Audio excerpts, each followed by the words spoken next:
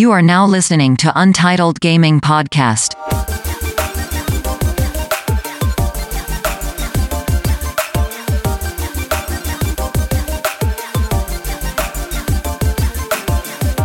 อเคสวัสดีครับเรียวครับสวัสดีครับผมบ๊อบบี้ครับผมสวัสดีครับปุ่นครับยินดีต้อนรับเข้าสู่ Untitled Podcast ครับ Untitled Gaming Podcast ใช่นะครับพูดชื่อรายการผิดตลอด EP นี้เป็น EP ที่19แล้วครับแล้วก็เป็น EP ที่เป็น EP ที่4ที่อัดจากทางบ้านใช่ใช่ไหมครับจากทางบ้านนี่คือให้ทางบ้านอัดเราไม่ได้จัดรายการเองไม่ใช่ครับนั่นนี่ก็กี่เดือนแล้วเนี่ยเราออก2สัปดาห์ครั้ง4ครั้งก็2เดือนแล้วเนาะนับง่ายๆว่าผมอยู่ทำงานอยู่บ้านมาได้2เดือนแล้วน่าจะประมาณนั้นนะครับก็เป็นไงกันบ้างครับช่วงนี้อยู่บ้านเล่นเกมจบไปกี่เกมแล้วหรือว่าไปติดอะไรก็ช่วงนี้งานเยอะอยู่บ้านแล้วงานเยอะขึ้นเราพูดได้บอกว่าเราพูดว่าเราติดแลกเราติดแลกกันอยู่แต่เป็นนั่นแหละก็คือเตรียมตัวเซิร์ฟกาวิตี้ว่างั้นจริงใช่ไปฝึกซ้อมกันอยู่นะครับส่วนผมก็จะมีเกมที่ยังเล่นอยู่ก็ตอนนี้ก็น่าจะเป็นเล่น Final 7 อยู่ผมนะครับครับคุณปุ้นน่ะยังเล่น Persona อยู่ครับกับ Final 14ก็ยังเล่นอยู่ช่วงนี้ Final 14เยอะหน่อยเพราะว่ากลับมาลงเรทกันเยอะขึ้นก็คือลงก็เลยไม่ค่อยได้เล่นไม่ค่อยได้เล่น Persona เท่าไหร่งานก็เยอะด้วยช่วงนี้ครับ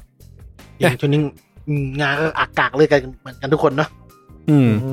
นะครับมาเรื่องอัปเดตส่วนตัวจริงๆมันก็ไม่มีอะไรมากครับก็ติดกันอยู่ในบ้านอย่างนี้เรื่อยๆนะครับไปดูข่าวสารในวงการดีกว่านะครับ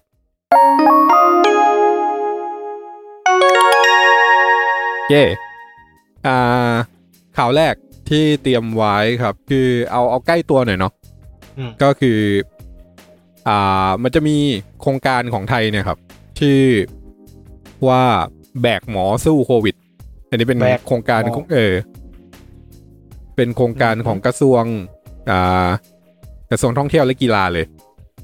นะครับแล้วก็เดี๋ยวนะครับรายละเอียดก็คือกระทรวงท่องเที่ยวและกีฬานะโครงการมันคือจะจัดแข่งขัน e-sport ออนไลน์เนี่ยเพื่อระดมทุนบริจาคให้สภากาชาดไทยโดยที่ก็ได้สมาคม e-sport อะไรเงี้ยมาช่วยดูแลแล้วก็ได้สนับสนุนด้านงบประมาณเนี่ยจากบริษัทPTG Energy ซึ่งทีนี้ก็มันจะมีสปอนเซอร์อีก2เจ้าก็คือ NetEase กับ Garena นะครับที่สปอนเซอร์เกมให้นะครับก็คือมันจะแข่งทั้งหมด3เกมแรกคือ ROV นะครับแล้วก็เกมที่2คือ LOL อันนี้จาก Garena ทั้งคู่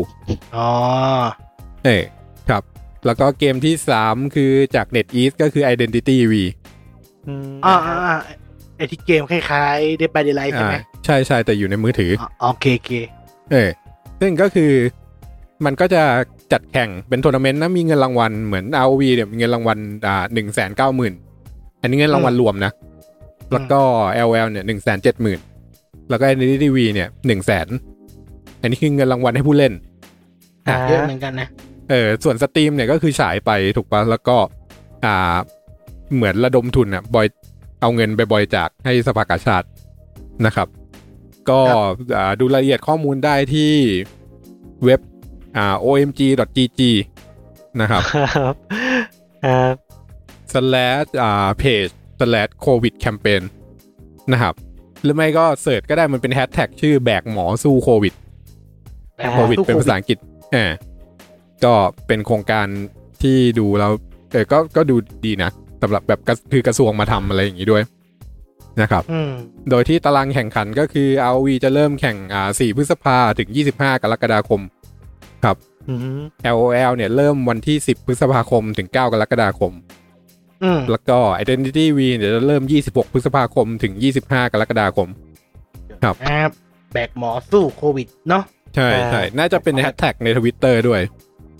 เอาไปแปะให้ในเพจเลยดีกว่าครับ นะครับเดี๋ยวเราช่วยแชร์ไปเพิ่ม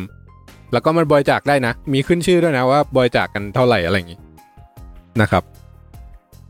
โอเคเจอแล้วเว็บมันไม่ได้ชื่อเว็บมันไม่ได้ชื่อ OMG นะเว็บมันชื่อ omu.gg โทษผมจำผิด OMU นะครับก็ตอนนี้ยอดบริจาคเนี่ยเป้าหมายเขาตั้งไว้ 100,000 นะครับยอดบริจาคอยู่ที่ตอนนี้อยู่ที่ 7,989 ได้อยู่คิดว่าหน้าเว็บน่าจะไม่ได้อัปเดตมั้งไม่แน่ใจนะครับขนาดนั้นนะหรือไม่ก็อัปเดตแหละแต่ว่าข่าวมันยังไม่ไปนะครับมีมันขึ้นด้วยนะมียอดบริจาคสูงสุด3คนอะไรเงี้ยมันก็จะขึ้นชื่อครับเหมือนตอนนี้สูงสุดเนี่ยเป็นยูเซอร์ชื่อว่าพระมาโปรดมีคอมเมนต์ด้วยว่าขอให้โลกจุดนี้หายไปสักทีบริจาคมา 3,000 นะครับก็ลองดูครับได้ดูเกมด้วยแล้วก็ได้บริจาคเงินเป็นสภากาชาติด้วยนะครับลองดูไปแสดงพลังกันนะครับโอเคข่าวต่อไปครับคุณแม็กดีกว่าครับผม The Witcher ใช่ไหมเป็นข่าวที่แฟนๆหนังสือเนาะที่ชื่นชอบการหนังสือเนี่ยได้สมหวังสักทีThe Witcher มีเหมือนสปอยเลอร์จากทางหน้าเพจแพรยมชนบอกว่าพ่อหนุ่มเป็นแฟนพ่อหนุ่มผมขาวรอกันอยู่หรือเปล่าซึ่งก็คือเอารูป Witcher มาก็แสดงว่าหมายถึงว่าเขาจะเอาหนังสือ The Witcher ฉบับภาษาอังกฤษมาแปลไทยแล้ว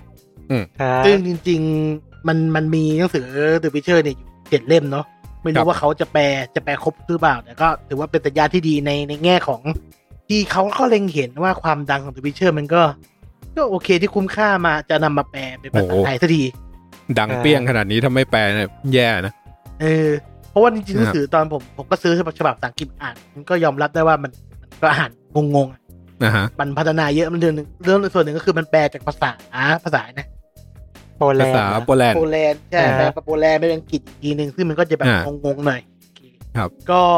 สำหรับแฟนๆหนังสือแฟนๆชาวเกมที่อยากจะรู้เรื่องของพ่อหนุ่มแกเราในเรื่องแบบว่าความเป็นมายังไงเพราะผมคิดว่าคนส่วนมากที่เล่นเกม The Witcher เนี่ยน่าจะตามมาจากภาค3เนาะครับจริงๆภาค3จริงๆอันนี้เราพูดไปในมินเนอร์เราตอนที่เป็น The Witcher ไปหน่อยนึงแล้วแต่ว่าเราเอามาซ้ำตรงนี้อีกทีเผื่อทีแบบไม่ได้ไปฟัง The Witcher ตอนนั้นนะครับก็คือ The Witcher ที่เป็นเกมเนี่ยเนื้อเรื่องเนี่ยมันไม่ได้อยู่ในหนังสือเลยมันเป็นเนื้อเรื่องที่ทีม CD Projekt Red เนี่ยซื้อลิขสิทธิ์มาแล้วเอามาแต่งต่อนะครับเพราะงั้นแต่ว่าประวัติอะไรพวกนี้มันจะมีการ reference กลับไปที่หนังสือตัวละครบางตัวอย่างเงี้ยแบบที่มาของซีรีส์อะไรเงี้ยก็จริงๆแล้วมันอยู่ในหนังสือเพราะฉะนั้นพวกค่ายวิเชอร์ต่างๆนักเรียนสำนักวิเชอร์อย่างเงี้ยหนังสือจะละเอียดกว่าก็คือถามว่าไม่เล่นเกมแล้วอ่านได้ไหมก็ได้ไม่อ่านแล้วเล่นเกมได้ไหมก็ได้แต่ว่าถ้าอ่านปุ๊บเราก็จะสนุกกับเกมมากขึ้นแต่พื้นฐานมันเป็นหนังสือที่ดีอยู่แล้วก็ถือว่าเป็นเรื่องที่ดีที่จะมีนิยายยาวๆมาให้เรามาอ่านอีกสักเรื่องหนึ่งเนาะสำหรับวงการหนังสือและวงการเกมครับผมไปจริงๆข่าวนี้น่าจะอยู่ข่าวสุดท้ายนะครับเพราะมันโยงเข้าไปหัวข้อหลักของเราได้นะครับไม่เป็นไรเราสปอยหัวข้อหลักก่อนเลยไหมผมมีข่าวนึงโอเคข่าวที่ทุกคนแฟน PlayStation 4 รอคอยมานานนะฮะเขาประกาศมาแล้วสำหรับวันวางจำหน่ายของ Last of Us กับ Ghost of Tsushima ก็Last of Us ก็จะอยู่ที่เดือน Ghost of Tsushima Ghost of Tsushima ครับ Last of Us จะอยู่ที่เดือนมิถุนายนวันที่16ตัว Ghost of Tsushima อยู่ที่วัน17เดือนกรกฎาคมก็คือเดือนต่อเดือนเลยมีแก้หน่อย Last of Us มันวันที่19มิถุนายนใช่ไหมใช่เดือนถูกละก็คือเดือนต่อเดือนก็คือเรารีบเล่นแล้วให้จบก็ขายแผ่นซะGhost of Tsushima ต่อแต่ผมก็ยังกังวลในเรื่อง Ghost of Tsushima ตอนที่ว่าเรายังไม่เห็นเกมเพลย์มาสักครั้งเลยนะทุกๆมีครั้งมีแล้วไงมันก็ยังไม่ใช่แบบเป็นเกมเพลย์ที่แบบว่าโชว์ถึงหน้า UI หรืออะไรอย่างเงี้ยมันก็ยังเป็นแบบเหมือนซีนิมาติกลิงก์อ่ะนิดๆแต่มันก็ยังแบบไม่ได้ขนาดนั้นไม่จริงอ่ะมันก็ตามแผนผมคิดว่าจริงๆมันควรจะปล่อยให้ดูมาแล้วอะไรเงี้ยแต่ว่าด้วยความที่วันวางจำหน่ายเนี่ย มันเจอเรื่องนี้เข้าไปแล้วมันก็เลยเลื่อนยังไม่มีอะไรแน่นอนอ่ะมันก็เลยแบบไม่ได้ปล่อยมาตามแผนทีนี้ข้อดีสิ่งที่ดีจากข่าวนี้ก็คือโอเคมันเลื่อนแล้วมันได้วันวางจำหน่ายแบบแน่นอนละใช่ปะมันแปลว่าหลังจากเนี้ยมันจะเริ่มโชว์เกมเพลย์อะไรเงี้ยเห็นมากขึ้นละรัฐวัฒน์ด้วยนะได้แล้วอัดก็จะมีข่าวแย่ออกมาเรื่องนึงเนาะที่มีเนื้อเรื่องหลุดออกมาไม่มีเนื้อเรื่องอ่ะคลิปเลยดีกว่าเป็นคัสซีนคัสซีนหลุดออกมาซึ่งทางผู้พัฒนาก็บอกว่าเขาจะเสียใจมากที่เรื่องนี้หลุดแต่ว่าเนื้อเรื่องทั้งหมดมันเล่าจากการผ่านทางเราเล่นเองถึงแม้ว่าคุณจะเห็นก็ไม่ได้หมายความว่าเนื้อเรื่องนั้นจะทำลายได้ทั้งหมดก็คล้ายๆเล่น YouTube ช่วงนี้ก็หลบเนื้อหาที่มาจากอัด2หน่อยอาจจะช่วยให้คุณผ่านประสบการณ์การสปอยได้ครับผมครับผมทีนี้กลับไปที่ข่าวจากต่างประเทศต่อดีกว่านะครับก็มีเกี่ยวโควิดแล้วกันก็มีBethesdaนะครับบริจาคเงิน1 ล้านเหรียญช่วยโควิดนะครับโดยที่500 ล้านเหรียญเนี่ยมันจะเข้าที่มูลนิธิชื่อ Direct Relief เป็นมูลนิธิที่เข้าไปช่วยเหลือผู้ประสบภัยโดยตรงอยู่ละนะครับแล้วก็250เหรียญเนี่ยเข้า UNICEF แล้วก็อีก250เหรียญนี่ก็คือไปตามองค์กรเล็กๆนะครับแล้วก็มีอีกฝั่งก็มี Sony นะครับทำโครงการชื่อ Play at Home อันนี้ถ้าเป็นเพลเยอร์น่าจะรู้อยู่แล้วก็คือ Play at Home มันจะมีการที่ว่ามันจะแจกเกม Journey กับ Uncharted Nathan Drake Collection ให้คนที่เป็นสมาชิก PlayStation เนี่ยได้เล่นฟรีอยู่นะครับแจกถึงวันที่5เมษายนนะครับก็คือ5เดือนหน้าใช่ไหม5เดือนหน้าเมษก็วันที่เราออกเนี่ยวันเสาร์ที่2นะครับก็คือวันอังคารเนี่ยเดี๋ยวมันจะหยุดแจกละก็ไปเล่นไปโหลดซะนะครับครับนะครับเกมดีนะทันเด็กได้3ภาคเลยนะUncharted Uncharted Collection ใช่ครับแล้วก็แต่ว่านี่คือสิ่งที่ที่อะไรนะแต่มันก็เพิ่งแจกภาค4มานี่ที่อะไรนะจำไม่ได้ที่มันหน้าตาเหมือนพี่ป๋อณัฐวุฒิใจครับทีนี้ไอโครงการ Play at Home เนี่ยอันนั้นคือฝั่งสำหรับ Player นะครับครับผมมันชื่อ Play at Home Initiative นะครับส่วนฝั่งของ Dev เนี่ยก็คือมีเหมือนกันความช่วยเหลือของ Play at Home ก็คือSony เนี่ยตั้งกองทุนประมาณ10 ล้านเหรียญเพื่อให้ช่วยเหลือทางด้านการเงินกับ Indie Dev นะครับก็Indie Dev ที่ประสบปัญหาจากโควิดอย่างเงี้ยที่แบบขาดรายได้นู่นนี่อะไรเงี้ยก็จะเข้าโครงการนี้ได้แล้วก็อาจจะได้เงินช่วยเหลือคิดว่าน่าจะอยู่ในรูปแบบว่าถ้าเข้าโครงการเนี่ยมันอาจจะ Sony อาจจะซื้อสิทธิ์เกมเนี่ยเอามาแจกผ่านไอ้ Play at Home ต่อให้ Player เอาไปเล่นฟรีต่อก็คือเหมือนซื้อเหมาอันนี้เล่าเป็นเบื้องหลังแล้วกันก็คือไอ้พวกเกมที่มันแจกใน PSN อะไรเงี้ยนะครับมันจะเป็นการเซ็นดีล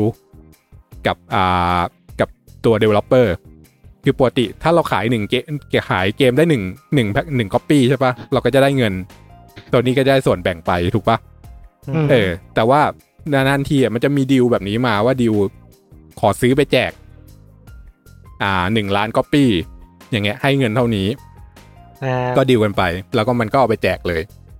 นะครับเราก็ได้เงินก้อนคือเดฟได้เงินก้อนแล้ว Sony ก็เอาไปแจกตามช่วงเวลาที่เซ็นอะไรเงี้ยนะครับก็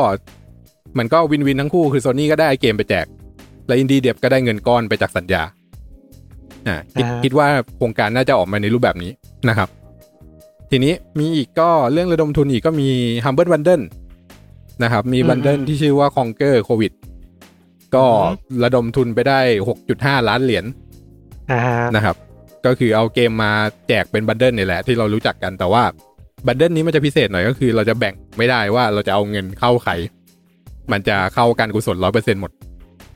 นะครับก็ได้ 6.5 ล้านเหรียญอันนี้ก็จริงๆในบันเดิลนั้นมันก็เป็นจาก Indie Dev อะไรอย่างเงี้ยเยอะอยู่นะครับเนี่ยมีอีกข่าวเกี่ยวกับบริจาคโควิดก็มี Rockstar นะครับก็ Rockstar เนี่ยแบ่งรายได้ 5% จากRed Dead Redemption Online กับจาก Grand Theft Auto Online เนี่ยเข้าการกุศล 5% เลยจากออนไลน์นะไม่ใช่จากตัวเกมนะไอ้หมวดนี้ขึ้นชื่ออยู่แล้วว่าคนเติมกันถล่มทลายจำได้ทีนี้ พอพูดถึง GTA Online เนี่ยมันก็มีข่าวตลกๆอยู่คือช่วงเนี้ยมันมีเอเลี่ยนอาละวาดเว้ยไอ้สีเขียวใช่ไหม GTA มันจะเป็นเอเลี่ยนชุดเขียวมันเป็นกลุ่มคนด้วยนะใช่เริ่มต้นมันเป็นกลุ่มคนที่แบบแต่งชุดเขียวแบบเอเลี่ยนอ่ะเขียวสะท้อนแสงขับรถตู้สีเขียวแล้วก็บุกไปแบบไล่กระทืบคนในเมืองอะไรเงี้ยแล้วคนก็เริ่มชอบคนก็เริ่มแบบแต่งตัวเป็นเอเลี่ยนแล้วก็ออกไปไล่นี่บ้างล่าสุดนี้ที่ดูเนี่ยคือมันไม่ได้นั่งรถตู้ละมันนั่งรถบัสมันนั่งรถเมล์คือมันเยอะขึ้นใช่ไหมรถเมล์แบบยาวๆ20กว่าคนอ่ะแม่งเขียวทั้งคันอ่ะแล้วก็จอดแล้วก็ลุมออกมาลุมกระทืบคนอะไรเงี้ยแล้วก็เหมือนจะไปชนกับแก๊งเจ้าถิ่นอะไรอย่างงี้ด้วยมีเป็นสงครามกลางถนนอะไรเงี้ยเอเลี่ยนตบกับแก๊งมาเฟียก็อยู่บ้านเบื่อๆก็หาดีนะครับครับผมไปอีกข่าวนะครับข่าวนี้เป็นข่าวเตือนภัยแล้วกันก็คือNintendo Account เนี่ยโดนแฮ็กครับหลุดออกไปคาดว่าน่าจะอยู่ประมาณ 160,000 Account นะครับก็ที่ต้องระวังก็คือคนที่โดนแฮ็กเนี่ยมันใช้คนที่แฮ็กเนี่ยมันใช้วิธีว่ามันแฮ็กจากNintendo Network ID ก็คือเป็นระบบNintendo Account เดิมสมัยของ Nintendo Wii กับ 3DS อะไรเงี้ยนึกออกปะเดิมที่มันมีระบบเก่าๆที่แบบ1เครื่อง1 ID อะไรเงี้ยแล้วตอนหลังมันพยายามจะมันให้ทรานสเฟอร์จากระบบเก่ามาระบบใหม่เนี่ยใช่ปะมันมีช่องโหว่ตรงนั้นอยู่ที่ทำให้ทรานสเฟอร์ได้แบบสามารถเข้าถึงข้อมูลของ Nintendo Account ใหม่ได้จาก ID ของเดิมที่หลุดเพราะงั้นก็ใครที่ใช้ ID ที่โอนมาจาก ID เดิมเนี่ยก็ตอนนี้ Nintendo แนะนำให้เปิดtwo factor authentication ก็คือเป็นการใช้พาสเวิร์ดแบบ2ตัวก็คือมันจะมีพาสเวิร์ดที่ต้องเปิดในแอปอันนึงเอามากรอกก่อนมันจะแบบพอจะล็อกอินก็คือกรอกพาสเวิร์ดตัวเองแล้วมันก็จะถามให้กรอกเลขพาสเวิร์ด6ตัวจากในแอปอะไรเงี้ยนะครับซึ่งเลขนั้นมันจะวนไปเรื่อยๆก็แบบนี้จะปลอดภัยกว่าใครที่ Account ใช้วิธีโอนจาก TDS มาอยู่เนี่ยก็ตัวNintendo แนะนำให้ไปเปิดนะครับโอเคก็ข่าวก็จะหมดเพียงเท่านี้แหละครับมันจะมีข้ามไปนิดหน่อยแต่ไม่เป็นไรนะครับเข้าสู่หัวข้อหลักดีกว่าเมื่อกี้ตอนเราพูดถึง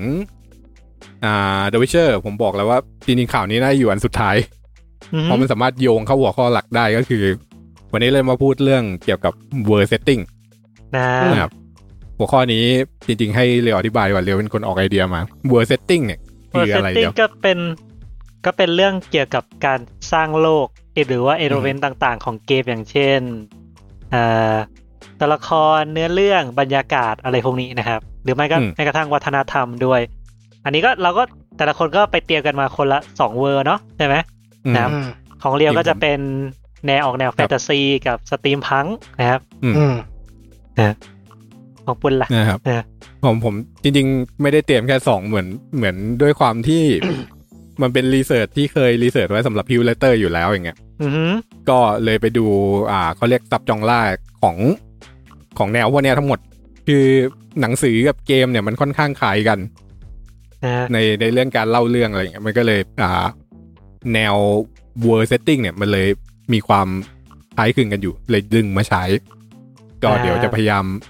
เสริมที่เรียวไม่ได้พูดแล้วก็เอาแนวที่ชอบเนี่ยมาพูดมาเล่าให้ฟังนะครับของคุณแม็กก็เตรียมไว้ป่ะแม็กเตรียมแล้วผมจะเป็นเรื่องของ Apocalypse และ Post Apocalypse โอเคแล้วก็มี Based on True Story ครับก็พวกที่เกมที่อิงตามประวัติศาสตร์จริงๆเนาะใช่นะครับงั้นเริ่มก็เดี๋ยวเราจะเล่าสลับกันไหมหรือว่ายังไงได้ก็ใครก่อนดีไปชุบเอางี้ไหมนะครับคือจริงๆแล้วแนวหลักๆในเกมเนี่ยมันก็จะมีแฟนตาซีมีไซไฟมีเฮอร์เรอร์ใช่ปะแล้วก็มีเรียลลิสติกเราไปทีละหัวข้อใหญ่ดีกว่าแล้วก็ใครมีอะไรเสริมก็เสริมตรงนั้นนะก็ได้นะโอเคงั้นเริ่มที่แฟนตาซีดีกว่าอันนี้เรียวเตรียมไว้เยอะสุดให้เรียวลีดแฟนตาซีครับก็ เวอร์เซตติ้งแฟนตาซีก็น่าจะเป็นเวอร์ที่ทุกคนน่าจะคุ้นเคยที่สุดเพราะว่าเราน่าจะแบบเล่นเกมที่ออกแนวนิทานนิยายโลกสมมุติมาค่อนข้างจะเยอะอย่างเช่น Final Fantasy อย่างเช่นอะไร Kingdom Hearts อย่างเช่นอะไรดี BioShock หรือว่าจริงๆเยอะมากเกมแฟนตาซีที่แทบจะประมาณ 70-80% ของเกมทั้งหมดเลยมั้งนะครับเนาะผมว่า 80% น่ะเป็นแฟนตาซีเนาะครับซึ่งทีนี้จุดหลักของโลกแฟนตาซีคืออะไรก็คือมันเป็นโลกนิยายหรือว่าโลกสมมุตินั่นเองนะครับโดยที่แต่มันไม่ใช่แบบเป็นนิยายหรือเป็นสมมุติที่แบบอยู่ดีก็มาจากศูนย์หรือมาจากความว่างเปล่าแต่ส่วนใหญ่เนี่ยมันจะมาจากนิทานหรือตำนานประหลาดต่างๆที่มีอยู่ในโลกแห่งความเป็นจริงนั่นเองนะครับอย่างเช่นเบลช็อกก็ตำนานโคลัมเบียกับตำนานแอตแลนติสใช่ไหมหรือถ้าอยากเป็นไฟนอลก็ใช้ตำนานหลายๆอย่างมาผสมรวมกันนะครับอ๋อคือจริงๆมันจะเริ่มจากศูนย์ก็ได้นะเหลียวแต่ว่าเริ่มจากศูนย์เนี่ยมันต้องเก่งมากไงแบบโทเค็นอะไรอย่างเงี้ยแต่ส่วนใหญ่ก็จะเบสจากนิทานหรือนิยายทั้งนั้นแม้กระทั่งหลอดแล้วก็จะเบสมาจากนิทานหรือนิยายเหมือนกันนะครับผมว่าที่เห็นภาพสุดน่าจะเป็น God of War นะ God of War ก็เป็นตำนานนอร์สหลายตำนานอยู่ตำนานโรมันกรีกโรมันนอร์สนะครับไม่จริงก็คือแฟนตาซีก็คือเรื่องแต่งใช่แต่งแต่เพื่อให้มันแต่งแล้วมันดูแบบใกล้เคียงกับเราหรือว่าเข้าถึงเราได้ง่ายส่วนใหญ่ก็คือเอามาจากพื้นฐานหรือตำนานต่างๆในที่เราเคยได้ฟังหรือได้ยินมาจากในปกติชีวิตประจำวันของเราเองเนาะครับโดยทีนี้จุดเด่นหลักๆของโลกแฟนตาซีอีกอย่างหนึ่งก็คือเรื่องของการใช้เวทมนต์หรือการใช้พลังความสามารถพิเศษต่างๆนะไม่ว่าจะเป็นใช้เวทมนต์โจมตีใช้เวทมนต์รักษาวาร์ปพอร์ทัลหรือแม้กระทั่งใช้เวทมนต์หรือใช้สิ่งที่มันอธิบายไม่ได้เนี่ยในการจัดการศัตรูหรือแม้กระทั่งไปแบบ mind control น่ะหรือว่าใช้ในการพูดคุยกับตัวละครต่างๆนั่นเองก็อย่างเช่นเกมอย่าง Dragon Age ก็มีเวทมนต์ใช่ไหมแต่ก็มันก็ยังมีความสามารถอื่นอีกอย่างเช่น persuasion ความสามารถในการโน้มน้าวจิตใจซึ่งมันก็ออกจะดูเหมือนเป็นเวทมนต์ในเกมแต่คือมันก็อิงจากความเป็นจริงด้วยส่วนหนึ่งนั่นเองนะครับเนาะซึ่งจริงว่าถือว่าเป็นความสามารถพิเศษของตัวละครแหละว่าสามารถ persuade คนได้เยอะแค่ไหนหรือว่าโน้มน้าวคนได้เยอะแค่ไหนนั่นเองนะครับเนาะที่โลกแฟนตาซีเนี่ยถ้ามองเป็น global คือเป็นโลกใหญ่เลยนะครับมันจะเป็นโลกที่มนุษย์เนี่ยยังไม่ได้ยึดครองโลกแบบสมบูรณ์นะครับคือมันจะออกแนวมนุษย์อยู่กันเป็นเมืองพื้นที่ระหว่างเมืองก็จะเป็นป่ามีศัตรูมีมอนสเตอร์มีอะไรอยู่เป็นพวกนี้นะครับคือมันจะออกแนวคล้ายๆมนุษย์ช่วงยุคก่อนคริสตศักราชนะครับก็คือไม่ได้แบบว่าอยู่ทุกพื้นที่อยู่บนพื้นดินทุกพื้นที่ในโลกอะไรพวกเนี้ยก็มีส่วนที่เป็นป่าส่วนที่เป็นที่อยู่อาศัยของสัตว์ประหลาดอะไรพวกนี้ปะปนกันไปนั่นเองเนาะซึ่งมันก็เลยทำให้โลกแฟนตาซีเดี๋ยวมันดูน่าค้นหาเพราะว่าเราก็ไม่รู้กันว่าข้างนอกมันมีอะไรเรารู้แค่ที่อยู่ในเมืองหรือว่าที่อยู่ในแผนที่นั่นเองนะครับอ๋อครับทีนี้แฟนตาซีกับไซไฟเนี่ยมันต่างกันยังไงใช่ไหมหลายคนอาจจะสงสัยแล้วแฟนตาซีกับไซไฟไซไฟมันเป็นแฟนตาซีที่ใช้วิทยาศาสตร์หรือเปล่านะครับจริงๆแล้วมันต่างกันชัดเจนอยู่นะครับก็คือแฟนตาซีเนี่ยคือทุกสิ่งทุกอย่างเป็นไปได้และบางอย่างอาจจะไม่จำเป็นต้องใช้เหตุผลเสมออย่างเช่นเราสามารถใช้คำว่าเมจิกเนี่ยหรือเวทมนต์เนี่ยมาอธิบายบางสิ่งบางอย่างได้นั่นเองนะครับส่วนของไซไฟเนี่ยทุกสิ่งทุกอย่างจะต้องมีพื้นฐานมาจากความจริงที่เป็นไปได้หรือว่ามีแนวความคิดหรือเทคโนโลยีที่เป็นไปได้นั่นเองนี่เป็นความแตกต่างอย่างสำคัญระหว่างแฟนตาซีกับไซไฟนะครับเนาะประมาณนั้นครับจริงๆอันนี้เสริมเสริมมีเสริมหน่อยก็คือจริงๆแล้วไอ้2แนวเนี้ยมันก็ยังเป็นเรื่องแต่งอยู่นะครับก็คือแค่เพียงแค่ว่าตัวแฟนตาซีเนี่ยมันจะใช้การอธิบายสิ่งที่เกิดขึ้นในเรื่องเนี่ยด้วย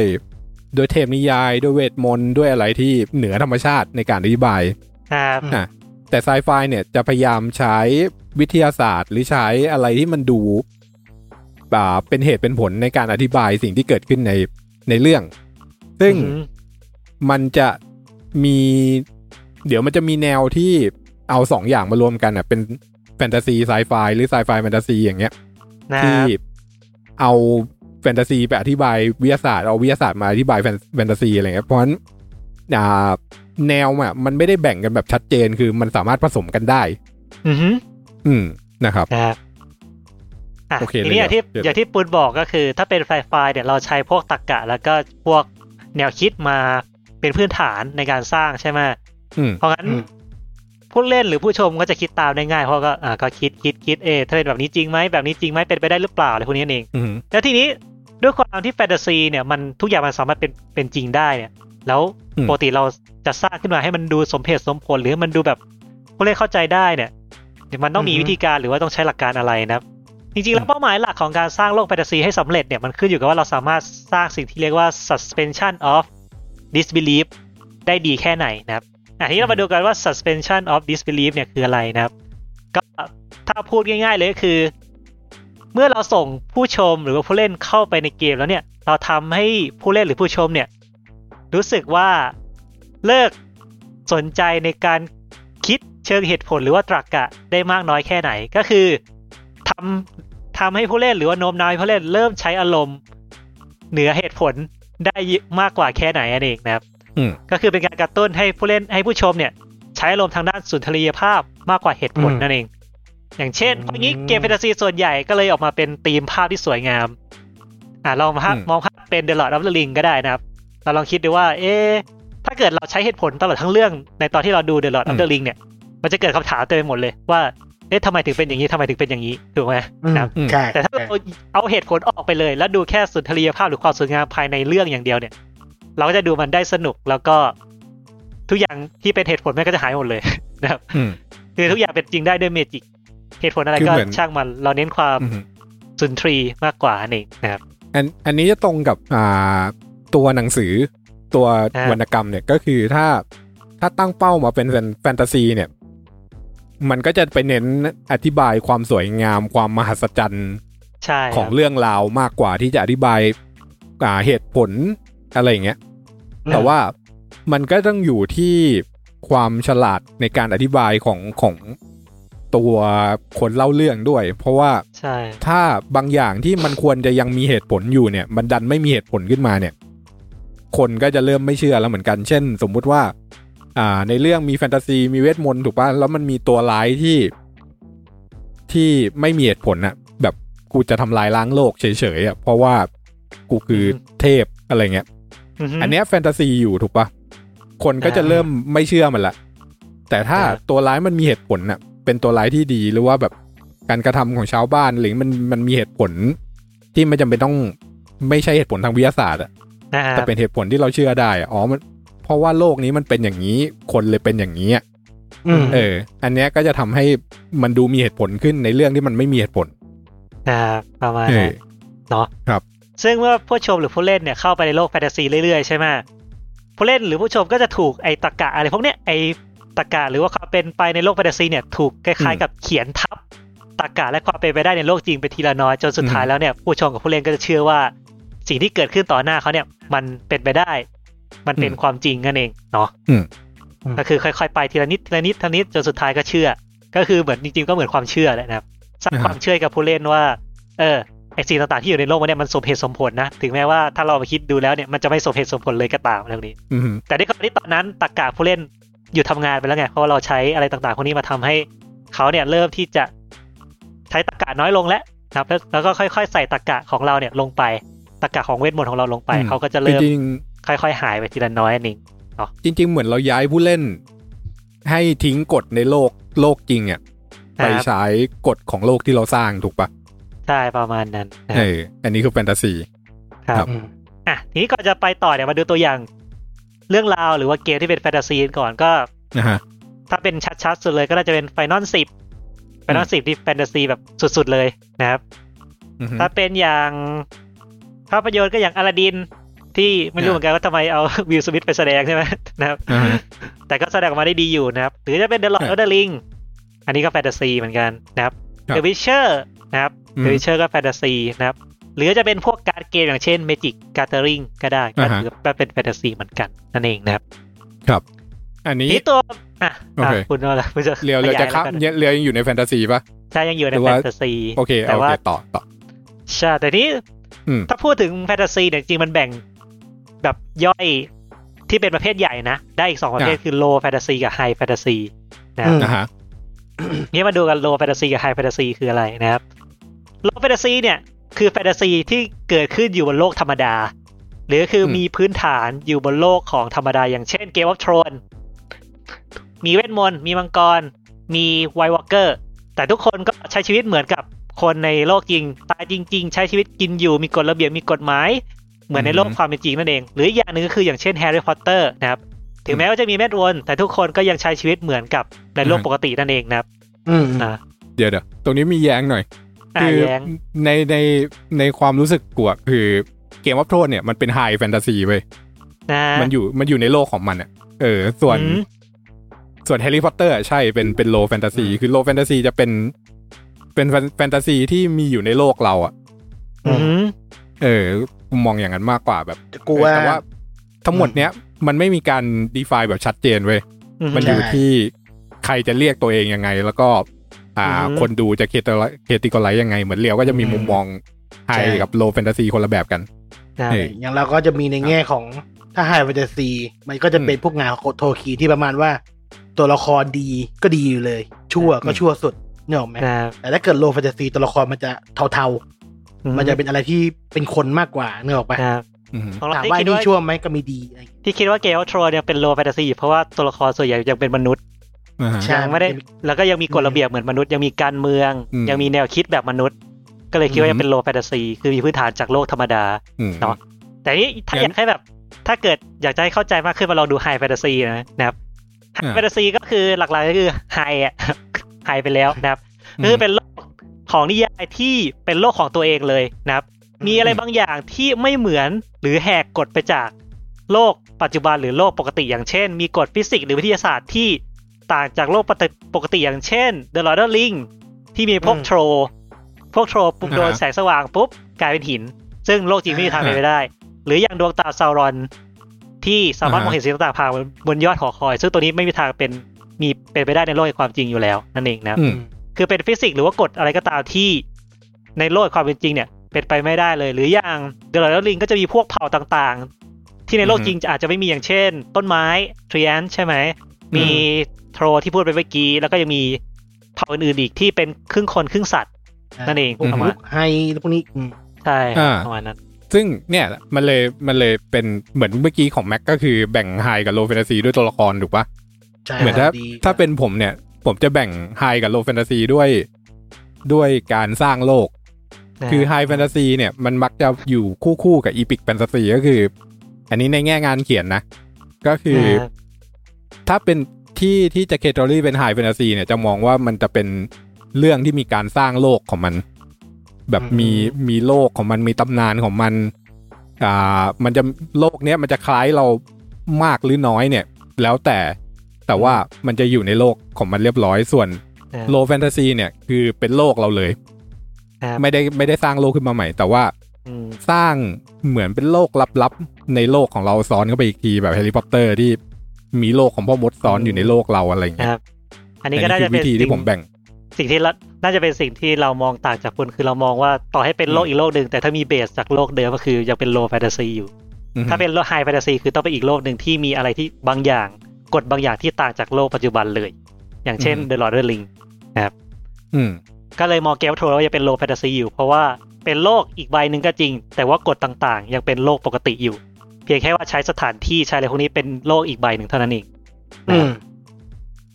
เนาะงั้นมีหน่อยนั้น Witcher เนี่ยเป็นไฮหรือเป็นโล The Witcher ถ้ามองดูดี The Witcher เป็นไฮเพราะว่ามีอะไรต่างๆที่ไม่เหมือนโลกจริงเยอะอย่างเช่นปีศาจมังกรต่างๆแล้วยังมีพวกเรื่องของวิทยาศาสตร์ของ The Witcher อีกเรื่องพิษยาพิษมี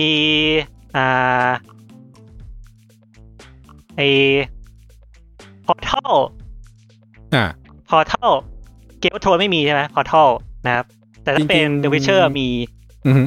อาจจะเป็นเพราะว่านี่ด้วยแหละคือเกมวัตโทนที่เป็นทีวีซีรีส์มันไม่ได้โชว์ความแฟนตาซีอะไรออกมามากมันไปโชว์ด้านมนุษย์ซะเยอะซึ่งถ้าไปอ่านเกมวัตโทนในฉบับนิยายอะไรเงี้ยมันจะมีการพูดถึงพวกเวทมนต์พวกอะไรพวกนี้อยู่บ้างนะครับก็เลยทำให้ผมคิดว่าไลท์เกมออฟโทนไปทางไฮแฟนตาซีมากกว่าแต่ด้วยความที่มันพูดไม่เยอะไงก็เลยคิดว่าเกมออฟโทนเนี่ยเป็นโลนะครับแต่ว่า The Lord of the Ring กับ The Witcher นี่มันชัด ว่ามันมีอะไรบางอย่างที่มันต่างจากโลกจริงค่อนข้างเห็นได้ชัดเจนก็เลยเป็นไฮแฟนตาซีนะครับเนาะครับโอเคแต่นี้มันยังมีประเภทย่อยอื่นอีกอย่างเช่น Juvenile Fantasy ซึ่งอันนี้ถ้าเป็นพูดแบบธรรมดาเลยน่าจะเป็น Fairy Tale Fantasy นะครับอย่างเช่น Alice in Wonderland แล้วพวกนี้นะครับเนาะแล้วจะมีแบบ Science Fantasy บ้างคือเป็นแฟนตาซีกับ Science มาปนกันอย่างเช่น Final Fantasy หลายๆภาคอย่างเช่นภาค15พวกนี้นะครับหรือถ้าเป็น Dark Fantasy ก็อย่างเช่นพวก Mythos of Cthulhu พวกนี้เป็นต้นนั่นเองนะครับครับเนาะทีนี้ถ้าเกิดเราอยากจะสร้างแฟนตาซีทำไงดีอันนี้ก็มีไกด์ไลน์อยู่แต่ก็ไม่ต้อง follow ตามก็ได้เป็นเหมือนแนะนำไม่เฉยๆนะครับก็การสร้างแฟนตาซีเนี่ยสเต็ปแรกก็ออกแบบโลกก่อนว่าเราจะอยากให้โลกเราเป็นแบบไหนจะเป็นยุคเก่ามีป่าเป็นยุคดึกดำบรรพ์อะไรพวกนี้นั่นเองนะครับเนาะอย่างที่2ก็คือสร้างกฎหลักของโลกนะครับอย่างเช่นผู้โลกนี้ทำไมคนถึงใช้เวทมนต์ได้ปีศาจมาจากไหนมีเพราะอะไรและต้องรักษากฎนี้ไปตลอดห้ามแหกกฎของตัวเองเช่น The Witcher คือเกิดจาก Conjunction of Spheres ใช่ไหมที่2โลกมารวมมาโคจรมาประสานกันจนทำให้เกิดมีบางคนสามารถใช้เวทมนต์ได้แล้วก็มีสัตว์ประหลาดเข้ามาในโลกนั่นเองนะครับซึ่งนี่คือเหมือนเป็นวางกฎของโลกนะครับเพราะงั้นก็ตรงนี้ก็คือห้ามแหกนั่นเองต้อง follow กฎนี้ไปตลอดนั่นเองนะครับเนาะอย่างที่3ก็คือตอนนี้เรามีโลกแล้วเรามีกฎของโลกแล้วทีนี้ก็คือต้องคิดวิธีการที่เราจะเล่าเรื่องต่างๆในโลกเนี่ยออกมาให้กับผู้ชมหรือว่าผู้เล่นนั่นเองนะครับซึ่งอาจจะไม่เป็นต้องมาจากเป็นเทคหรือว่าเป็นคนอย่างเดียวก็ได้จะมาจากวัฒนธรรมโบราณสถานหรือว่าการเล่าเรื่องราวผ่านสื่อต่างๆอย่างเช่นรูปภาพ dialog อันนี้ก็ได้เหมือนกันนะครับก็คือมีโลกมีกฎแล้วก็มีวิธีการสื่อสารให้ผู้เล่นหรือผู้ชมเนี่ยเห็นว่าโลกเนี่ยมันเป็นยังไงนั่นเองนะครับพอตรงนี้ได้เสร็จแล้วก็มาวางเรื่องที่ใหญ่ขึ้นก็คือเมจิกเราเอาเมจิกเข้ามาแล้วนอกจากเมจิกแล้วก็มีพวกศาสนาโซเชียลแล้วก็ระบบการปกครองด้วยนะครับอย่างเช่นสร้างระบบเวทมนต์เวทมนต์ทำอะไรได้บ้างนะครับเวทมนต์ทำนู่นนี่ทำนี่ได้อย่างเช่นแฮร์รี่พอตเตอร์เวทมนต์ก็จะทำได้แต่ไม่เท่ากับพวก The Lord of the Ring หรือไม่เท่ากับ The Witcher ใช่ไหมนะครับเวทมนต์ก็จะเป็นเวทมนต์พื้นฐานพวกปรุงยาพวกต้นไม้หรือว่าพวกทำอะไรนะเขาเรียกว่าอะไรนะทำพวกเหมือนเป็นเกี่ยวกับธรรมชาติซะส่วนใหญ่ใช่ไหมนะครับแต่ถ้าเป็นเวทมนต์อย่างเกมอะไรเดีย Final Fantasy ก็จะเป็นแบบเวทมนต์ดินน้ำลมไฟอะไรพวกนี้ระบบดินน้ำลมไฟระบบของการแพ้ชนะธาตุอะไรพวกเนี้ยนะครับแล้วก็พวกศาสนาการปกครองนี่พวกเกี่ยวกับโซเชียลหรือว่าสังคมภายในโลกของเรานะครับเนาะแล้วก็อย่างที่5คือนะครับพล็อตนั่นเองก็คือสร้างเรื่องขึ้นมานะครับคือเรามีโลกแล้วมีผู้คนมีเมจิกมีกฎแล้วเนี่ยเราต้องเริ่มสร้างโลกให้มันสามารถดำเนินภายในกฎแล้วก็โลกที่เราตั้งขึ้นมาได้เองนะครับเนาะโดยที่หลักของพล็อตในโลกของแฟนตาซีเนี่ยด้วยความที่มันเป็นอะไรก็ได้ใช่ไหมทุกอย่างสามารถบรรยายได้ด้วยเมจิกนะครับแต่ก็ต้องพึงระวังไว้ว่าต้องพยายามหลีกเลี่ยงเหตุการณ์ที่เรียกว่า come out of nowhere ก็คือมันมาจากไหนก็ไม่รู้คือต้องพยายามทำให้ทุกอย่างภายในโลกของเราเนี่ยมันเป็น consequence กันหรือเป็นลำดับต่อเนื่องกันไปเรื่อยๆอย่างเช่นทำไมคนนี้ถึงมาช่วยเราทำไมคนนี้ถึงไม่ช่วยเราหรือทำไมคนนี้ถึงทรยศเราอะไรพวกนี้นั่นเองนะครับอย่างเช่นคล้ายๆเหตุการณ์ของโบโลเมียใน The Lord of the Ring ภาคแรกนะครับเนาะคือทุกคนก็ไม่ได้ร่วมมือกับโฟเดอร์อารากอนตั้งแต่แรกโดยไม่มีเหตุผลก็คือแต่ละคนก็มีเหตุผลแอบแฝงแล้วก็ประโยชน์แอบแฝงนั่นเองแล้วก็ค่อยออกมาเรื่อยๆจนสุดท้ายเนี่ยพอเดินทางร่วมกันไปเรื่อยทุกคนก็เริ่ม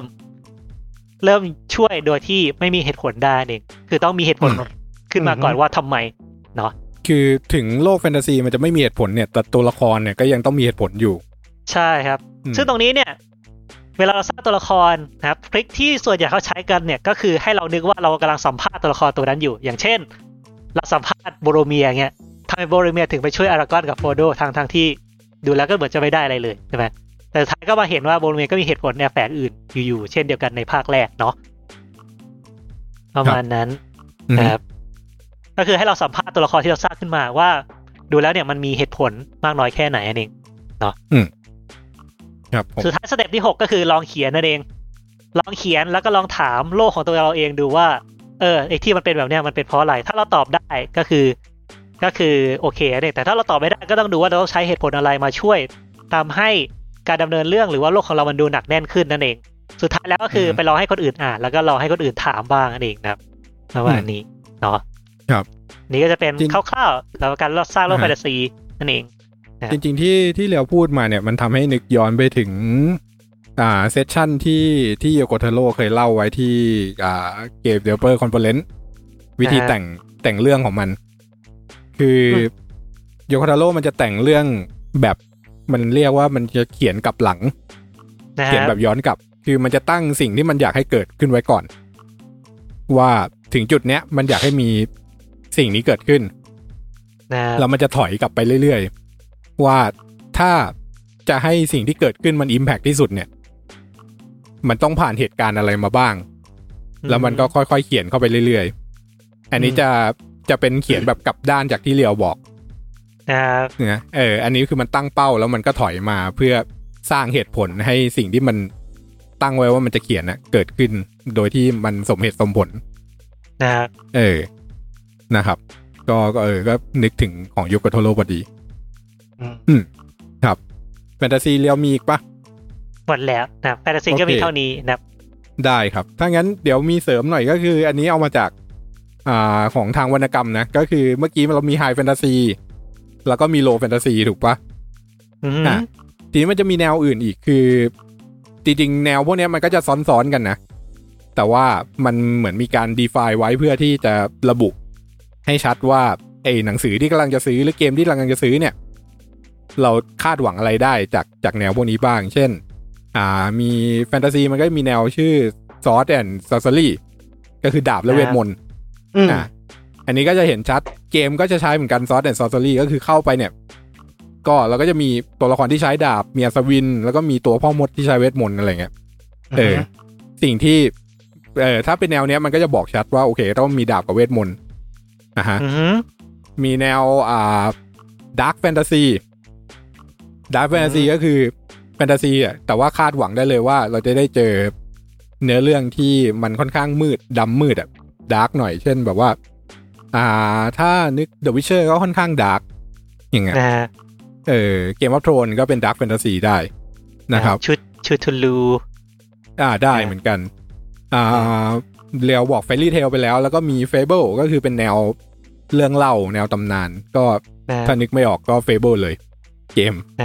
เนาะแล้วก็มีซูเปอร์ฮีโร่ก็อยู่ในแฟนตาซีเพราะว่าซูเปอร์ฮีโร่มันก็พลังแฟนตาซีของมันนะครับแล้วก็มีกริมดาร์กอันนี้เป็นแนวที่อธิบายค่อนข้างยากก็คือเป็นแฟนตาซีที่มืดหม่นไปกว่าดาร์กแฟนตาซีมืดแล้วก็มันจะมีความหยาบด้านของเรื่องอยู่ถ้านึกก็คือให้นึกถึงWarhammerจริงๆชื่อนี้มาจากอันนี้ไหมไอพี่น้องตระกูลกิมป่ะไม่ใช่ใช่ไหมนึกว่าเป็นแบบนึกว่าเป็นแบบพวกพวกนิทานที่พี่น้องตระกูลกิมมันแต่งดักๆไม่ใช่อันนั้นคือดาร์กแฟนตาซีนิทานพี่น้องตระกูลกิมเนี่ยคือดาร์กแฟนตาซีกริมดาร์กเนี่ย ให้นึกถึง Warhammer เลยเพราะว่าไอประโยคเนี้ยไอชื่อเนี้ยมันมาจากประโยคเปิดตัวของ Warhammer เว้ยในประโยคที่ชื่อว่า In the grim darkness of far future there is only war ทีนี้ไอแนวที่เซตติ้งออกมาเป็นแฟนตาซีมืดๆแบบเนี้ยแบบ Warhammer นึกออกปะดาบเลือดมืดอะไรเงี้ยเขาจะเรียกว่าแนว grim dark นะเช่นถ้าไม่ใช่ Warhammer ก็จะมี Darknet Dungeon อะไรเงี้ยParavexai ใช่ในระดับหนึ่งซึ่งไอ้กริมดาร์กมันก็จะไปใกล้ๆกับแนวอีกแนวที่เขาเรียกโกธิกแนวโกธิกก็จะออกน่ากลัวหน่อยแบบเช่นเกมแบบพวกแวนเฮลซิงอะไรพวกเนี้ยนะครับแล้วก็อีกแนวที่เห็นบ่อยเดี๋ยวนี้ก็คือแนวเขาเรียกโมเดิร์นแฟนตาซีก็คือแฟนตาซีที่อยู่ในโลกทันสมัยละเช่น Final 15อะไรเงี้ยนะครับโอ้ยเดี๋ยวนะครับของตกอันนี้คือแฟนตาซีที่มีอยู่ในตัววรรณกรรมแล้วก็มีอีกแนวนึงที่เรียวเตรียมไว้ก็คือสตรีมพังแต่เดี๋ยวเราขั้นด้วยข ของคนอื่นก่อนละกันนะครับเดี๋ยวค่อยกลับมาใหม่ครับได้ครับงั้นไปที่ไซไฟไหม2แนวใหญ่ของเกมก่อนนะครับ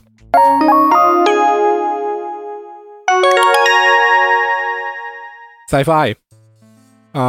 ไซไฟเนี่ยถ้านับในเกมเนี่ยเอาแบบที่โผล่บ่อยๆใช่ปะมันก็จะมีไซไฟแบบสเปซโอเปร่าก่อนก็คือแนวที่เป็นการผจญภัยในอวกาศมีเจ้าหญิงเจ้าชายอะไรเงี้ยให้นึกถึง Star Wars ก็จะเป็นสเปซโอเปร่าใช่ Star Ocean อะไรอย่างเงี้ยก็คือมีตัวพระเอกมีตัวนางเอกมีตัวโกงอะไรอย่างเงี้ยแต่แค่ว่าแทนที่มันจะเดินเรื่องอยู่บนโลกเนี่ยมันไปเดินเรื่องอยู่บนอวกาศเช่นมันก็คือช่องลานหนึ่งของโซฟโอเปร่าไหมแค่มันอยู่ที่อื่นแทนมันคือโซฟโอเปร่าที่อยู่บนอวกาศที่ดังๆในแนวนี้ก็คือ Mass Effect เนาะปะเรามีพระเอกที่ตอนแรกเป็นแค่เจ้าหน้าที่ธรรมดา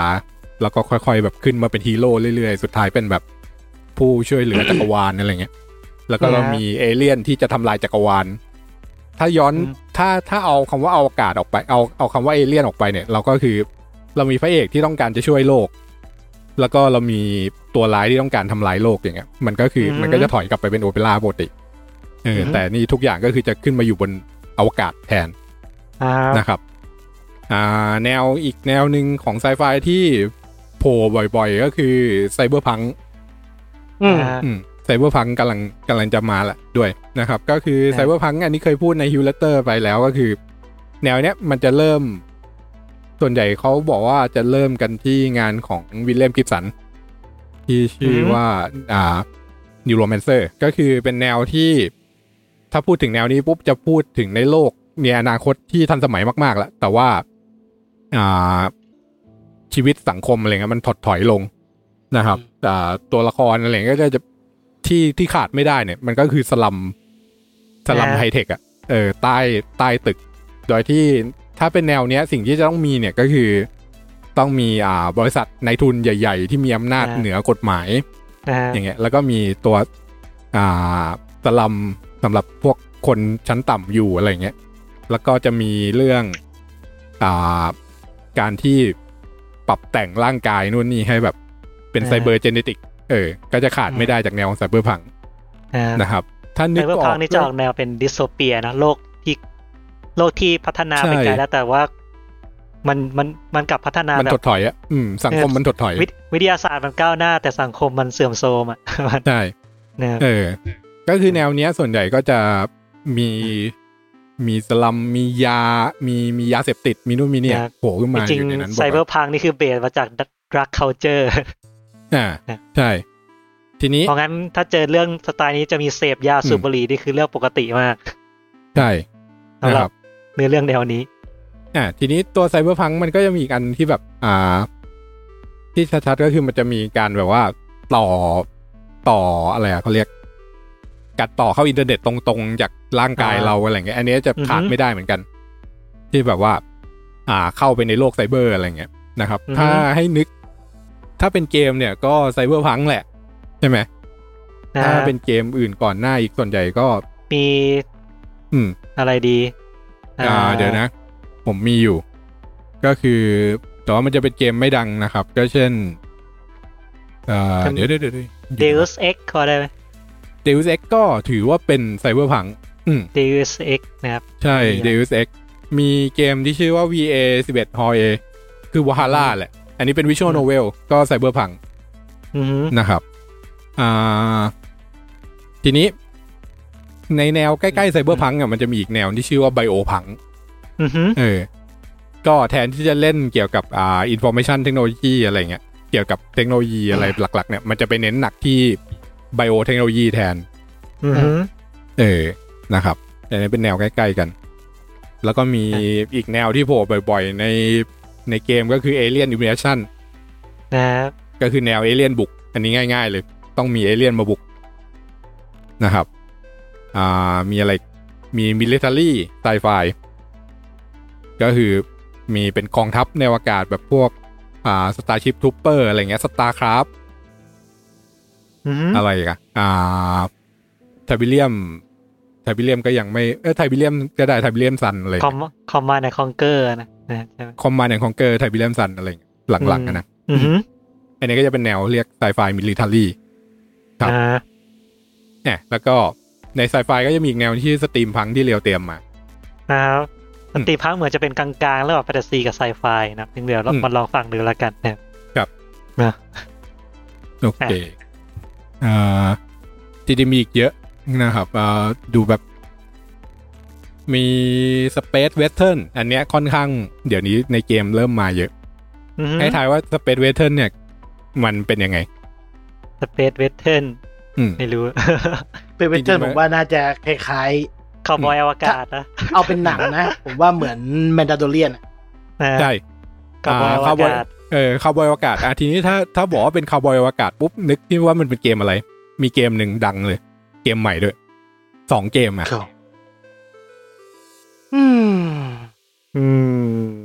ไม่รู้แฮะนึกไม่ออกได้เกมหนึ่งก็คือ The Outer Space และอีกเกมหนึ่งก็คือ Borderland ใช่ Borderland ใ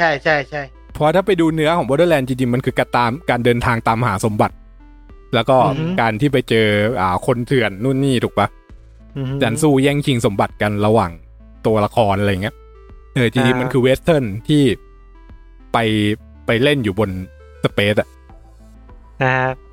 มีความไซไฟในเวสเทิร์นขึ้นมานะครับแนวนี้ก็ช่วงนี้มาบ่อยเนี่ยมีอะไรกันมีเทคนัวอันเนี้ยเทคนัวเนี่ยคิดว่าน่าจะใกล้Deus Ex มากกว่าไซเบอร์พังเทคนัวจริงๆมันมาจากแนวที่ชื่อว่านัวก่อนก็คือแนวนัวคือแนวของแนวนิยายสืบสวนสอบสวนถ้าเกิดแต่หนังวงการหนังเรียกนะฟิล์มนัวป่ะใช่ฟิล์มนัวคือภาพมันจะเป็นสีเทาควันฟุ้งนัวเรื่องเบลดรันเนอร์ก็ถือว่านัวนะใช่หนังเรื่องนึงอ่ะจำไม่ออกนึกไม่ออกแล้วภาพมันขาวดำตลอดซีซิตี้ซีซิตี้ใช่ซีซิตี้ก็นัวใช่โคตรนัวโดยที่ลักษณะเด่นของนัวคืออันนี้ไปทางแนวของดีเทคทีฟนะคือถ้าพูดถึงแนวนักสืบอ่ะมันจะมีแนวแบบเชอร์ล็อกโฮมส์ถูกปะอันนี้เขาเรียกคลาสสิกดีเทคทีฟก็คือเป็นนักสืบแบบก็คือมึงเป็นนักสืบเป็นเจนเทิลแมนดีเทคทีฟมีตัวร้ายมีคดีเกิดขึ้นอะไรเงี้ยแล้วก็ส่วนใหญ่เรื่องมันจะอยู่ในแบบชานเมืองรอบๆอะไรเงี้ย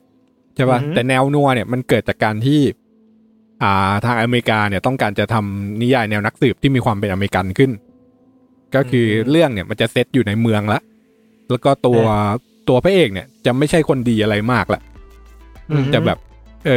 คือก็ดิ้นรนหลอกคนนู้นคนนี้อะไรเงี้ยไปด้วยตัวละครก็จะมีความเป็นเทาหมดเกือบทุกตัวอะไรเงี้ย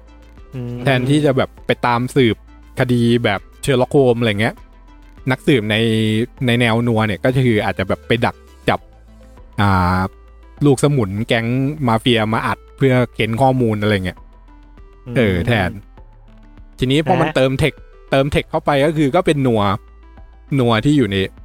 ไซเบอร์ขึ้นก็เลยคิดว่าน่าจะคล้าย Deus Ex มากขึ้นแต่ชัดสุดน่าจะเป็นเบดรันเนอร์แล้วคือถ้าแบบนี้ใช่เบดรันเนอร์จะตรงเลยครับก็ประมาณนี้ของไซไฟมีอีกเยอะเลยนะครับไซไฟความยากของมันคือต้องใช้ตรรกะเข้ามาช่วยค่อนข้างเยอะนี่แหละทำให้แบบคนจะแต่งเรื่องไซไฟสักทีนึงต้องอ่านหนังสือเยอะมากถึงจะสามารถแต่งได้เนาะใช่หรือบางทีแบบทำเรื่องมาเสร็จแล้วเนี่ยเขียนหนังสือได้เล่มนึงเลยอย่างเช่น Interstellar อะไรพวกเนี้ยนะครับผมซื้อหนังสือมาอ่านนะ Interstellar แล้วผมวันมันกลายเป็นหนังสือฟิสิกส์ดาราศาสตร์ซะงั้นมันแล้วแต่ว่าจะไปไซไฟยังไงจริงๆมันมีการแบ่งแบบไซไฟอีกแบบก็คือมีฮาร์ดไซไฟกับซอฟต์ไซไฟอีกก็คือฮาร์ดไซไฟเนี่ยคือหลักการต้องเป๊ะหลักการต้องเป๊ะเลยอย่างเช่นมาเทียนนะใช่มาเทียนจะมีไม่เป๊ะแค่อย่างเดียวคือพายุบนดาวอังคารเท่านั้นแหละนอกนั้นคือเป๊ะหมดคือคำนวณทุกอย่างเลยต้องค่อนข้างเป๊ะอะไรแล้วส่วนซอฟต์ไซไฟเนี่ยจะหยวนลงมาหน่อยแต่ ก็คือยังมีแมสเสจที่ต้องการจะสื่อเพียงแค่เอาไซไฟมาสื่อแทนอะไรอย่างเงี้ยนะครับก็ประมาณนี้สำหรับไซไฟเดี๋ยวพูดหมดไม่ได้เดี๋ยวไม่มีเรื่องไปพูดในฮิวเลเตอร์ครับผมนะครับจะกลุ่มคนฟังก็คนละกลุ่มอยู่แล้วไปหรอกมีอีกแนวด้วยที่ลืมไปมีอีกแนวที่โผล่บ่อยๆในไซไฟคือแนวalternate history ก็คือประวัติศาสตร์ที่ไม่เหมือนของเราอ่ะ what if พวกแนว what if ใช่ๆก็เหมือนถึงไอ้ BioShock 3มั้ยที่ถ้านั้นมันชนะแทนจริงๆ what if ก็อยู่ได้หลายแนวเนาะสตรีมพังก็เป็น what if แต่ว่าอยู่ที่ว่ายุคไหนได้แหละนะครับถ้าเป็น what if สไตล์สตรีมพังจะเป็นช่วงยุควิกตอเรียยุคไอน้ำเนาะคือจริงๆถ้าเป็นไซไฟสตรีมพังได้เป็นแบบยุคล้ำๆหน่อยเนี่ยนะครับคือ alternate history เนี่ยมันเป็นแนวที่จะไปคลุมอยู่ที่สตรีมพังก็ได้แต่ว่าด้วยความที่สตรีมพังมันมีลักษณะเด่นของมันเลยแยกออกมาเป็นของมันเองถ้าเป็นเกมที่เห็นชัดที่เป็น alternate history ก็คือ Wolfenstein ที่เป็นคำถามที่ว่าแล้วถ้าเกิดว่าเยอรมันชนะถ้านาซีชนะจะเป็นยังไงอะไรเงี้ยนี่นับเป็นไอรอนสกายเลยเคยดูไหมไอรอนสกายไม่เปิดอย่างดีภาค2ไม่คนเลอะเทอะเลยเดินมาบิดขี่ชิ้นเลยขี่ไดโนเสาร์มาคืออะไรวะคนเลอะเทอะเข้าไปเรื่อยๆอะไรอย่างงี้ใช่แล้วว่าไอ้นี่ก็เกือบจะใช่นะ Assassin's Creed ก็เกือบจะใช่ว่าแบบแต่ Assassin's Creed มันออกไปทาง history มากกว่าไม่ได้แบบไซไฟขนาดนั้นมันคือมันก็ไซไฟแหละมันไซไฟตอนที่อยู่ในฐานโลกความจริงแต่พอกลับไปโลกอดีตแล้วคือกลายเป็น historical ไปเลยครับมันเป็นไซไฟแฟนตาซีคิดว่านะถ้านับโลกมันนะยิงไอ้ภาค Odyssey อ่ะล่าสุดอ่ะมันถึงขนาดทำทัวร์ที่ให้คนมาทัวร์กับ history ได้เลยเพราะว่าสิ่งก่อสร้างทุกอย่างมันอิงจริงๆเหมือนตอนที่โบสถ์นอตเตอร์ดัมป่ะไฟไหม้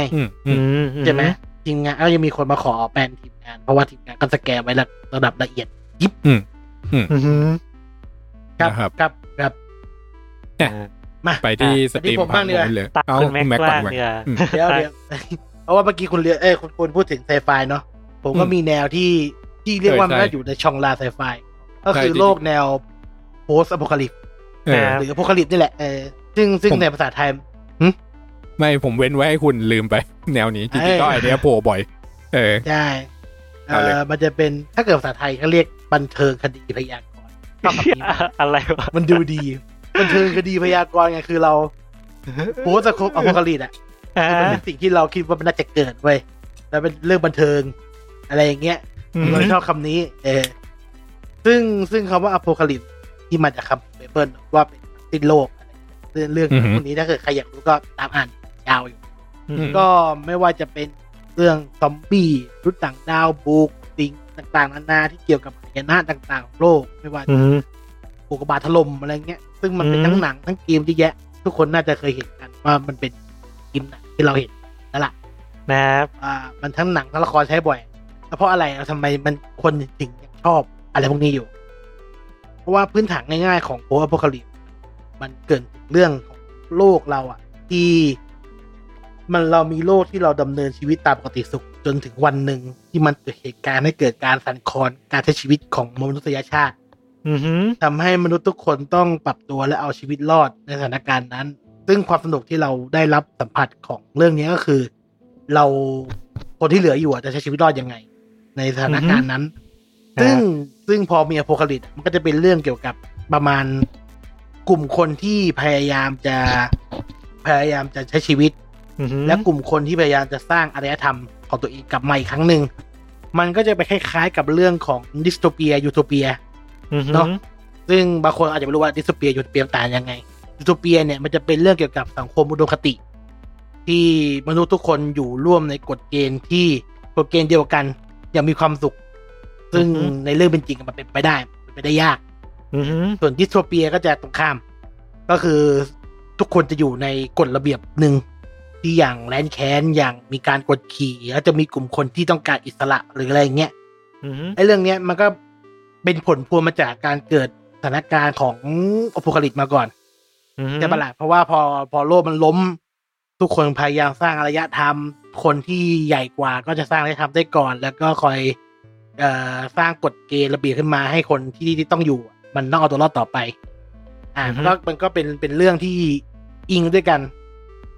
ไอ้ที่เราเห็นโพสต์คดีบ่อยๆมันก็จะเป็นอะไรเดียก็จะมีมนุษย์ต่างดาวถ้าเมื่อก่อนนะต่างดาวบุกในโคตรบ่อย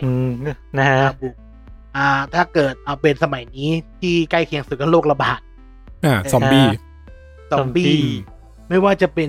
เกมมันใช้บ่อยนะอย่างซอมบี้เรานึกออกเลยมีอะไรLeft 4 Dead นะโพสต์คดีหรือไวรัสจากเชื้อราบางซัมติงจา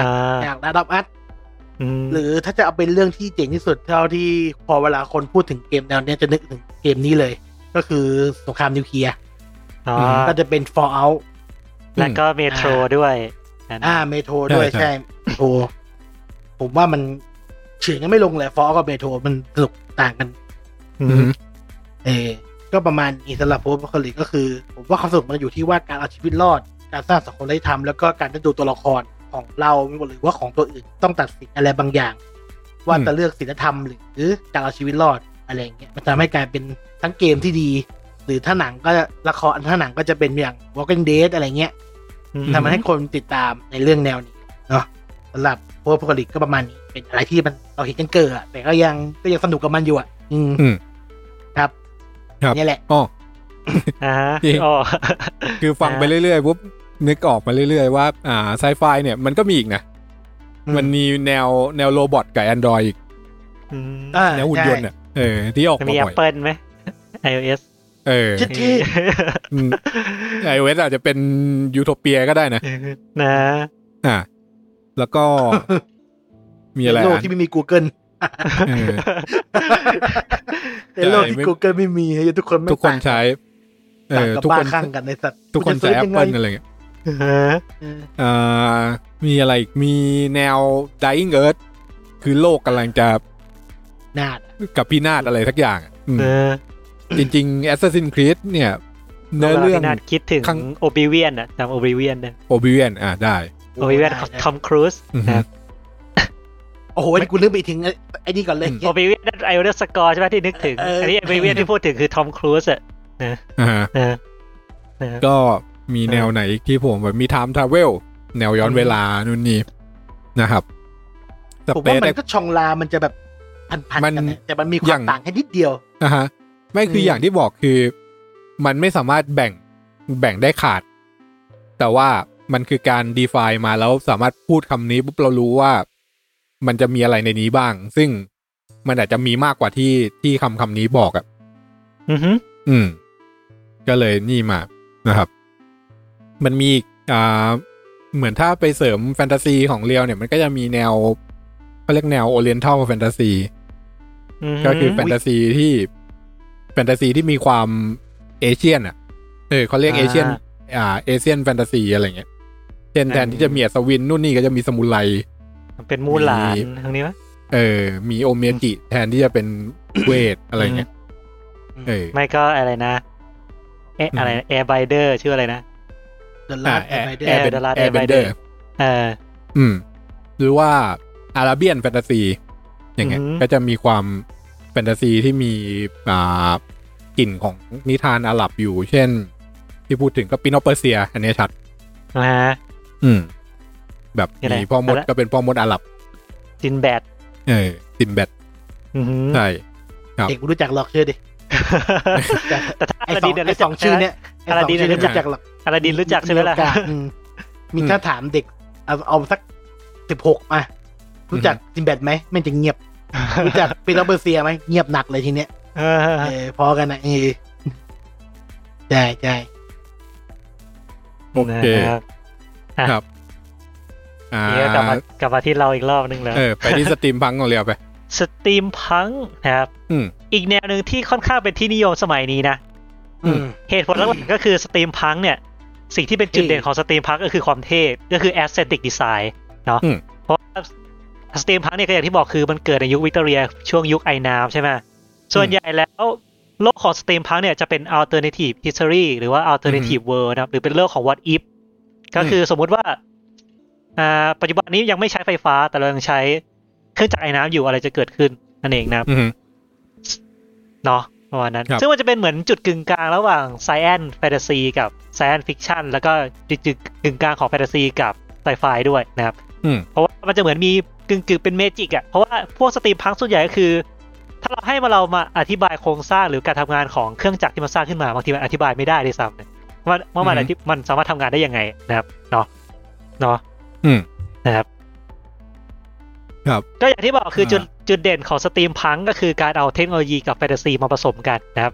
เพราะงั้นโลกสตรีมพังนี่จะเป็นค่อนข้างเป็นโลกที่แปลกประหลาดแต่ในขณะเดียวกันก็คือก็มีความสวยงามและมีความวิจิตรอยู่ในตัวด้วยกันนะครับถ้าเราไปดูเกมพวกเป็นสตรีมพังหรือเป็นดูพวกหนังที่เป็นสตรีมพังเนี่ยจะเห็นเลยว่ามันค่อนข้างจะ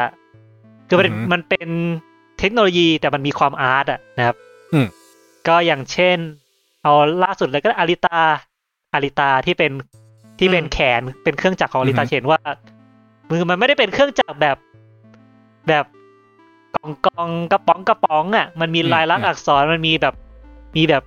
ทำลายทำนู่นทำนี่ฉลุลายให้ดูสวยงามอันนี้คือเป็นจุดเด่นของสตรีมพังนั่นเองนะครับเนาะหรืออย่างที่ตัวเกมสตรีมพังที่ดูแล้วใกล้เคียงที่สุดก็จะเป็นพวก Dishonored กับ BioShock นะครับเห็นเลยว่า2เกมนี้ถึงแม้ว่ามันจะออกแนวมืดๆบางทีแต่มันก็ยังมีความสวยงามในตัวมันเองอยู่คือเป็นเครื่องจักรแต่ไม่ใช่เครื่องจักรที่แบบทื่อๆอะไรพวกนี้นั่นเองนะครับต่อก็คือจะเป็นบาลานซ์เป็นบาลานซ์ระหว่างใช้อารมณ์กับใช้ตรรกะนั่นเองนะครับคือก็ไม่ได้ใช้อารมณ์ 100% ไม่ได้ใช้ตรรกะ 100% ตรงนี้มันนั้นนะมีนี่ก็คือสตรีมพังมันจะมีอีกอันหนึ่งที่ใกล้ๆก็คือเขาเรียกWest เนี่ยคือแนวก็คือเวสเทิร์นเนี่ยแหละแต่ว่ามีสิ่งที่ต่างไปจากเวสเทิร์นธรรมดาเช่นอาจจะมีเวทมนต์มีนู่นมีนี่ออกมาอะไรเงี้ยนึกถึงคาวบอยที่เดินไปกับอินเดียแดงแล้วไล่เวทอะไรนะครับว่านั้นคือสตรีมพังจะมีเวทมนต์เหมือนกันนะแต่ว่าจะไม่เยอะขนาดนั้นเนาะคือไม่ได้บอกทุกคนสามารถใช้เวทมนต์ได้คือทุกคนพอรู้ว่าสามารถใช้เทคโนโลยีแทนเวทมนต์ได้ก็เริ่มหันไปใช้เทคโนโลยีมากกว่าเองประมาณนั้นนะครับเนาะผมกำลังคือจำได้ว่าเล่าในไอ้นี่ไปในฮิวเลเตอร์ไปว่าเรื่องแรกของสตรีมพังเนี่ยมันอยู่ในชื่อที่หาแบบนะครับจำได้ว่าก็คือเป็นนิยายเรื่องแรกมัน what if มันอยู่ที่ว่าถ้าเกิดว่าบิดาคอมพิวเตอร์เนี่ยทำคอมพิวเตอร์ได้ไม่ใช่อลัน ทูริงคนก่อนหน้าเดี๋ยวนั้นก่อนคนก่อนหน้าจำชื่อไม่ได้มันจะมีแมชชีนอยู่อันนึงที่คอมพิวติ้งเป็นคอมพิวติ้งแมชชีนที่ไอเดียคอนเซปต์อะตามคอนเซปต์แล้วมันคือคอมพิวเตอร์ละแต่ว่านะครับในประวัติศาสตร์จริงอะทำไม่สำเร็จเลยเป็นอย่างอื่นแทนใช่แล้ว what if มันก็คือเนี่ยถ้าเกิดว่าอันนั้นทำสำเร็จเนี่ยมันอังกฤษจะกลายเป็นมหาอำนาจแทนในยุคนั้นด้วยพลังของคอมพิวเตอร์แต่นี้พอคอมพิวเตอร์มันพัฒนาไปไกลในระหว่างที่เทคโนโลยียุคนั้นมันยังเป็นสตรีมอยู่เนี่ยมันเลยทำให้คนก็ไม่ได้ทิ้งเทคโนโลยีสตรีมไปอะไรเงี้ยนะครับก็สตรีมพังส่วนใหญ่คือใช้เทคโนโลยีพวกไอ้น้ำนี่แหละนะครับเนาะใช่ต้องมีเป็นเมนหลักในการดำเนินเพราะงั้นเครื่องจักรมันจะออกมาเป็นแบบเป็นล้นๆบางทีอย่างเช่นเกมอย่าง Dishonored จะเห็นว่าหุ่นยนต์มีก็จริงแต่หุ่นยนต์มันล้นๆแหละไม่ได้แบบมีป้องกันอะไรเป็นขายยาวๆตัวยาวๆมีแท่นคนขับอะไรพวกนี้นะครับเนาะแต่ส่วนใหญ่พวกความวิจิตรจะไปอยู่ที่ตัวละครหลักนี่แหละตัวของหลักของเรานี่แหละอย่างเช่นถ้าเป็น Dishonored เหมือนกันคือหน้ากากเราอะหน้ากากตัวหลัก จะเห็นเลยว่ามันจะต่างจากคนอื่นพอสมควรคือไม่เหมือนใครเลยนะจะมีความแบบรายละเอียดเยอะกว่าปกติเนาะแล้วก็พวกแขนกลอะไรพวกนี้ของเราด้วยนั่นเองนะครับเนาะทีนี้มันมีอีกเรื่องนึงด้วยนะที่สตรีมพังค่อนข้างโดดเด่นแล้วก็ถ้าขาดสิ่งนี้ไปเนี่ยสตรีมพังแทบจะจิตชืดไปหน่อยเลยก็คือเรื่องของมิวสิกก็คือเพลงนั่นเองนะครับเนาะสตรีมพังเนี่ยค่อนข้างจะเป็น โลกสไตล์ที่มีเพลงเป็นลักษณะเฉพาะของตัวเองก็คือเป็นคลาสสิคอลผสมกับอิเล็กทรอนิกส์อินสตูเมนต์เนาะก็คือมีดนตรีเครื่องดนตรีคลาสสิกผสมกับเครื่องดนตรีอิเล็กทรอนิกส์นั่นเองนะครับอย่างเช่นเกมอย่าง BioShock อย่างเงี้ยนะครับก็จะมีทั้งอิเล็กทรอนิกส์แล้วก็มีทั้งดนตรีคลาสสิกมาผสมกันในระหว่างที่กำลังเล่นเกมอยู่นั่นเองนะครับจริงๆตรงนี้เนี่ยต้องมิวสิกเนี่ยเป็นส่วนที่ทำให้สตรีมพังค่อนข้างจะได้ลมขึ้นมากเลยทีเดียวนะครับถ้าเกิดมีเนาะก็นั่นแหละนะครับจุดสำคัญนะครับทีนี้มันจะมีโลกที่ใกล้ๆสตรีมพังคือไซเบอร์พังเนาะคือไซเบอร์พังนี่ก็จะเป็นคือแทนที่จะเป็นอัลเทอร์เนทีฟใช่ไหมบางทีมันจะเป็นเรื่องของโลกในอนาคตซึ่งอาจจะยังไม่ถึงหรือจะถึงแล้วแต่นะครับก็จะเป็นการผสมผสานระหว่างโลเทคกับไฮเทคเนาะแล้วก็อย่างที่บอกก็คือเป็นพื้นฐานมาจากดักเคาน์เตอร์คือเรื่องการสูบบุหรี่เสพยานี่เป็นเรื่องปกติคือเป็นโลกที่แบบเทคโนโลยีไปไกลแล้วนะครับจะตรงข้ามกับสตรีมพังสตรีมพังคือเทคโนโลยีหยุดอยู่ที่จุดหนึ่งแล้วก็ใช้ที่ตรงนั้นมาจนถึงระยะเวลาหนึ่งนะครับแต่ไซเบอร์พังก็คือไปไกลแล้วแต่ว่าสังคมยังตกต่ำเหมือนเดิมในพวกนี้นะครับเนาะครับก็คือมันล้อๆมามันเกิดใกล้ๆกันระหว่างสตรีมพังกับไซเบอร์พังนะครับเนาะอ๋อนึกออกแล้วมันอยู่ในตอนที่เป็นโกลเด้นเอจถ้าผมจำไม่ผิดใครวะโรเบิร์ตไฮไลท์นะครับไม่ใช่โรเบิร์ตไฮไลท์ดิอาร์เธอร์ซีคลาร์กมั้งนะครับที่เป็นคนไปเขียนงานร่วมกับอีกคนหนึ่งนะครับนี่ถ้าเป็นพูดถึงเรื่องของถ้าเป็นพูดถึงเรื่องการสร้างโลกสตรีมพังหรือสร้างเรื่องราวของสตรีมพังจริงๆมันคล้ายๆกับแฟนตาซีเลยนะครับแต่เพียงแค่ว่าเราลดการใช้เวทมนต์ออกและเพิ่มวิทยาศาสตร์เข้ามามันก็คือเหมือนเป็นหาสมดุลระหว่างการใช้เวทมนต์กับการใช้เทคโนโลยีนะครับเนาะครับก็คือแทนที่จะอธิบายว่ามันเกิดด้วยเวทมนต์เนี่ยก็อธิบายว่าเกิดด้วยเทคโนโลยีของสตรีมใช่ประมาณนั้นคือจากไอ้น้ำบางครั้งอาจจะใช้เวทมนต์ใช้เวทมนต์อธิบายวิทยาศาสตร์แล้วบางทีก็ใช้วิทยาศาสตร์อธิบายเวทมนต์พวกนี้นะครับเนาะนะครับแต่ก็ต้องคิดเพิ่มเติมเข้าไปด้วยว่าพวกข้อจำกัดแหล่งพลังงานอะไรพวกเนี้ยมันเกิดขึ้นหรือว่ามันมีอะไรบ้างที่แบบมีจำกัดนั่นเองอย่างเช่นถ้าเป็นไอ้น้ำก็ต้องมีแบบถ้าเป็นอย่างดิสซอนเนอร์มันจะมีเป็นคล้ายๆกับแคปซูลที่มันบรรจุพลังงานไว้อะที่เป็นเหมือนแคปซูลเวทมนต์ในพวกนี้ซึ่งไว้ใช้ให้ไฟฟ้ากับในเมืองแทนไฟฟ้าปกตินั่นเองในยุคนั้นเนาะซึ่งถ้าเกิดไม่มีอันนี้มันก็บางของบางอย่างก็จะทำงานไม่ได้นั่นเองว่านั้นครับเนาะแล้วก็อีกจริงๆมีอีก2อย่างนะที่จะทำให้สตรีมพังเนี่ยเป็นสตรีมพังนอกเหนือจากมิวสิกกับความวิจิตรของเทคโนโลยีเนาะก็คือโซเชียลอิชชูนะครับสตรีมพังนี่คือปัญหาหรือว่าคอนฟลิกต์เนื้อเรื่องภายในของสตรีมพังเนี่ยก็คือเกิดจากโซเชียลอิชชูเนี่ยเป็นส่วนใหญ่อย่างเช่นดิสซอนเนอร์เกิดจากปัญหาของสิ่งแวดล้อมภายในเมืองเพราะมันเป็นยุคอุตสาหกรรมนี่ใช่ไหมเพราะงั้นก็เลยมีแบบเมืองสกปรกเมืองแบบล้มเหลวหรือว่าเมืองแบบถูกทำลายไปจากพิษของอุตสาหกรรมอะไรพวกนี้นะครับหรืออย่าง BioShock เองก็เช่นเดียวกันโซเชียลอิชชูเกี่ยวกับโลกภายในโคลอมเบียเองหรือว่าถ้าเป็นที่เห็นชัดที่สุดก็จะเป็นโลกข้างล่างอ่ะโลกตอนที่อยู่ในภาคแรกภาค2ก็คือตัวแรปเจอร์ที่เห็นเลยว่าโซเชียลอิชชูค่อนข้างรุนแรงเนาะคือไอ้ส่วนเนี้ยมันคือส่วนของคำว่าพังก็คือส่วนที่มีการวิพากษ์วิจารณ์เรื่องความเหลื่อมล้ำทางสังคมในแบบหนึ่งโดยที่มันจะอยู่ในสตรีมก็ได้อยู่ในไซเบอร์ก็ได้แต่ว่ามันจะมีอยู่ว่าส่วนใหญ่ตัวเอกเราเนี่ยจะเป็นตัวละครที่อยู่ในกลุ่มชนชั้นล่างเลยชั้นล่างหรือไม่ก็กลางประมาณนั้นใช่แล้วก็เราก็จะสู้กับกลุ่มคนชั้นสูงต่อสู้เพื่อให้กลับขึ้นไปบนกลุ่มไปสู้กับกลุ่มคนชั้นสูงอะไรพวกนี้เองผมเจอละหนังสือสตรีมพังมันชื่อว่า The Different Engine เขียนโดยBruce Sterling กับ William Gibson ครับเป็นแนว Alternate History หรือว่าสตรีมพังนี่แหละเป็นญาติกับ Mel Gibson ป่ะไม่ใช่ไม่ใช่จุดที่แยกออกไปเป็น Alternate History เนี่ยอยู่ที่ What If ที่ว่าถ้าชาว Babbage สร้าง The Different Engine เป็นคอมพิวเตอร์เครื่องแรกได้สำเร็จเนี่ยมันจะเกิดอะไรขึ้นอย่างเงี้ยครับหรือถ้าฮิตเลอร์สามารถขี่ไดโนเสาร์ได้จะเกิดใช่เรื่องนั้นด้วยอันนั้นก็จริงๆมันก็สตรีมพังในระดับหนึ่งนะไม่รู้อธิบายยังไงเลยจริงๆอีกอันนึงจะได้จบเรื่องสตรีมพังมันจะมีอีกเรื่องนึงที่ถ้าเกิดจะทำสตรีมพังอันนี้มันต้องเด่นมากๆนะครับก็คือเรื่องของแฟชั่นนะครับ นะใช่คือแฟชั่นในโลกของสตรีมพังเนี่ยค่อนข้างจะเป็นแฟชั่นที่เด่นกว่าสไตล์อื่นเนาะถ้าสไตล์แฟนตาซีมันจะออกแนวเป็นแบบสีสันอะไรพวกนี้ซึ่งมันก็มีหลากหลายหรือว่าแบบมันก็ธรรมดาใช่ไหมแต่ถ้าเป็นสตรีมพังมันจะออกคือทุกเกมที่เป็นสตรีมพังก็จะออกมาสีนี้หมดเลยคือเป็นชุดหนังสีดำผ้าสีขาวถ้าเราสังเกตดูอย่างเช่นแวนเฮลซิงดำขาวใช่ไหมมีอะไรอีกFinal Fantasy 6เนาะ6ตีมเสียเป็นดำขาวเป็นสตรีมพังDishonored ดำขาวฟูเมทัล Alchemist ดำขาวอะไรพวกนี้นะครับ Mortal Engine ดำขาวคือมันจะออกแนวเป็นสีดำกับสีขาวหมดเลยนะครับในเรื่องของสตรีมพังนะครับคือมันจะต้องสกปรกด้วยนะใช่สตรีมพังเนี่ยคือมันจะต้องมีการเปื้อนจาระบีอะไรเงี้ยอยู่คือมันจะมีความดิบของเครื่องจักรอยู่ในนั้นใช่คือเหตุผลหลักที่ใช้ดำขาวเพราะว่านั่นแหละเพราะมันสกปรกเนี่ยสีดำมันจะมองไม่ค่อยเห็นพวกคราบอะไรเองพวกแฟชั่นในสตรีมพังเลยเป็นแบบดำขาวเป็นชุดหนังสีดำผ้าสีขาวแล้วเนี่ยเป็นส่วนใหญ่นั่นเองนะครับ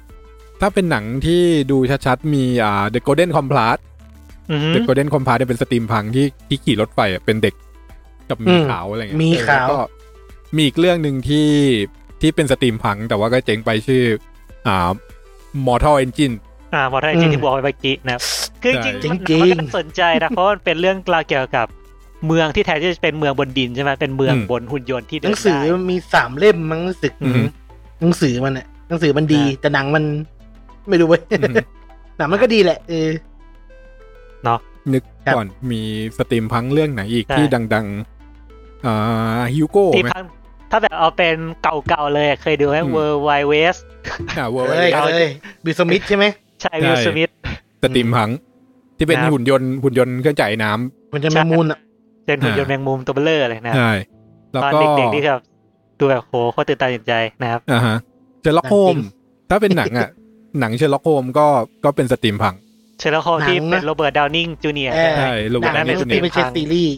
นะครับเยอะนะสตรีมพังคือสตรีมพังมันเป็นศัพท์จองเลอของแฟนตาซีเนาะแต่ตอนหลังเนี่ยด้วยความนิยมมันเลยเหมือนกลายเป็นโดดเด่นขึ้นมาแล้วคือโดดเด่นพอๆกับประเภทใหญ่ของมันเลยนะแฟนตาซีเลยนั่นเองนะนี่เรื่องนี้คุณเคยดูไหม The League The League ด็อกเอ็กซ์โคตรสตรีมพังเราโคตรชอบเลยสตรีมพังแบบเราแฟนตาซีโหยมันใจเรื่องนี้มันสตรีมพังเพราะกัปตันนีโม่เป็นหลักอ่ะกัปตันนีโม่กัปตันที่เรือแม่งใช่เรือดำน้ำอันนี้มาจากงานของจูนเวิร์นส์นะครับโคตรชอบเนาะก็ประมาณนี้สำหรับสตรีมพังนะครับเนาะเหลืออะไรอีกจริงๆเราเตรียมมาประมาณเท่านี้แต่มันก็จะมีแนวเรียลลิสติกถูกปะแนว based on true story นะครับที่เราเตรียมไว้ก็แต่มันไม่เยอะมากเพราะว่ามันไอเรื่องพวกนี้มันก็จะเป็นคล้ายๆกับการที่เราหยิบยกช่วงหนึ่งของบริษัทมาทำเป็นเกมเป็นหนังซึ่งจริงๆอ่ะมันมีการวิเคราะห์นะว่า true based on true story เนี่ยมันจะเป็น5ระดับที่เราหามาก็คือระดับแรกคือ true ก็คือสร้างจากเรื่องจริงเลยทุกอย่างใช่ไหมเป็นเหมือน history 2คือ true และ ishดูเหมือนจะจริงดูเหมือนจะจริงดัดแปลงในอย่างพื้นฐานอันที่3ก็จะเป็น false is ไม่ได้เกิดจริงแต่สร้างเพื่อเชื่อมโยงของหนังของเกมแล้วเนี้ยอย่างเช่นมีประวัติศาสตร์บางช่วงขาดหายไปแล้วก็สร้างเติมมาตรงกลางใช่ไหมใช่แต่ก็ยังเชื่อมโยงอยู่4คือ false ไม่ได้เกิดขึ้นจริงไม่ได้เกี่ยวข้องกับเรื่องจริงแล้วก็5คือ unknown เลยคือตรวจไม่ได้ว่าจริงไม่จริงก็คือเบสเอาซูเรียมันแบ่ง5ประเภทอย่างนี้เลยถ้าพูดถึงเกมดังๆเอาเป็น Assassin's Creed เนี่ยมันจะน่าจะเป็นดัดแปลงใช่ไหมแต่อยู่บนพื้นฐานความจริงก็จะเป็น True ใช่แค่ระดับ2มีเกมชื่ออะไรนะจูเลสป่ะที่มีบิลลี่เดอะคิดจำชื่อไม่ได้ที่เป็นเกมคาวบอยยิงจำชื่อเกมไม่ค่อยได้บิลลี่เดอะคิดก็จะเป็นตัวละครที่มีจริงนะครับ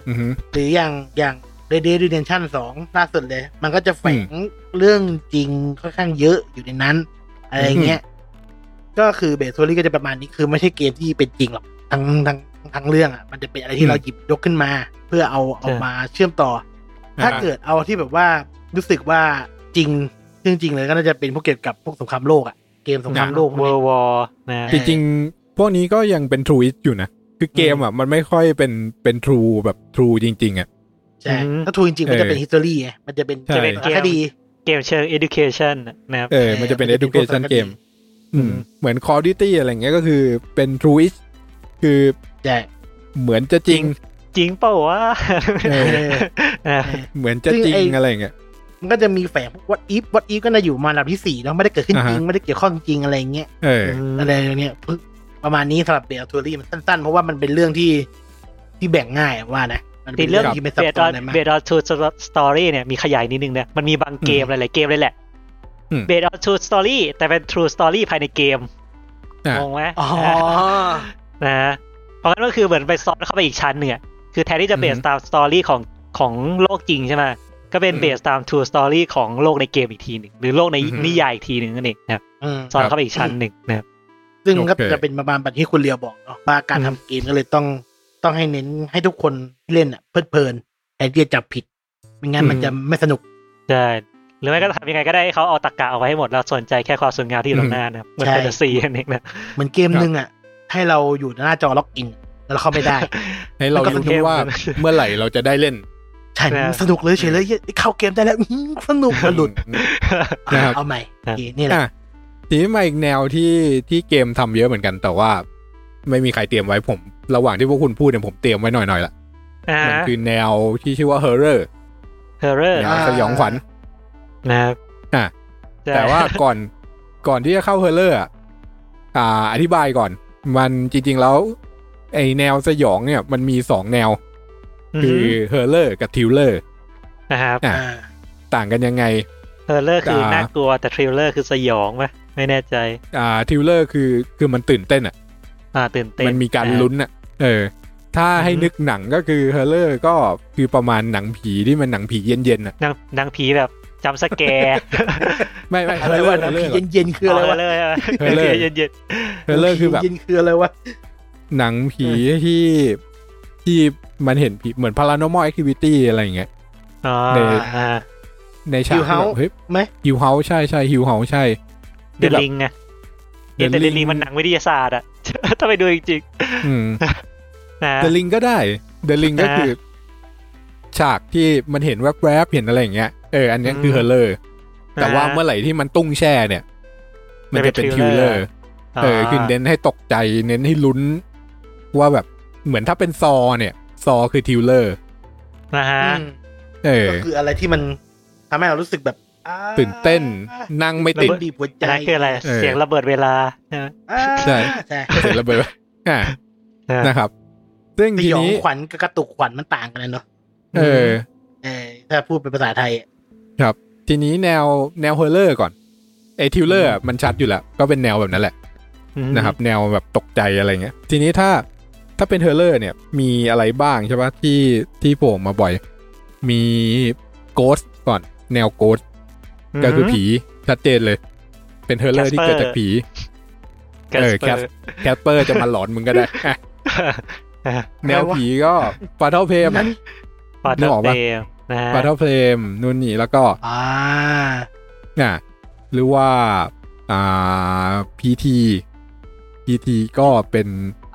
โกสต์ไปเลย Silent Hill นะ Silent Hill เนี่ยนับมันเป็น Survivor Horror มั้ย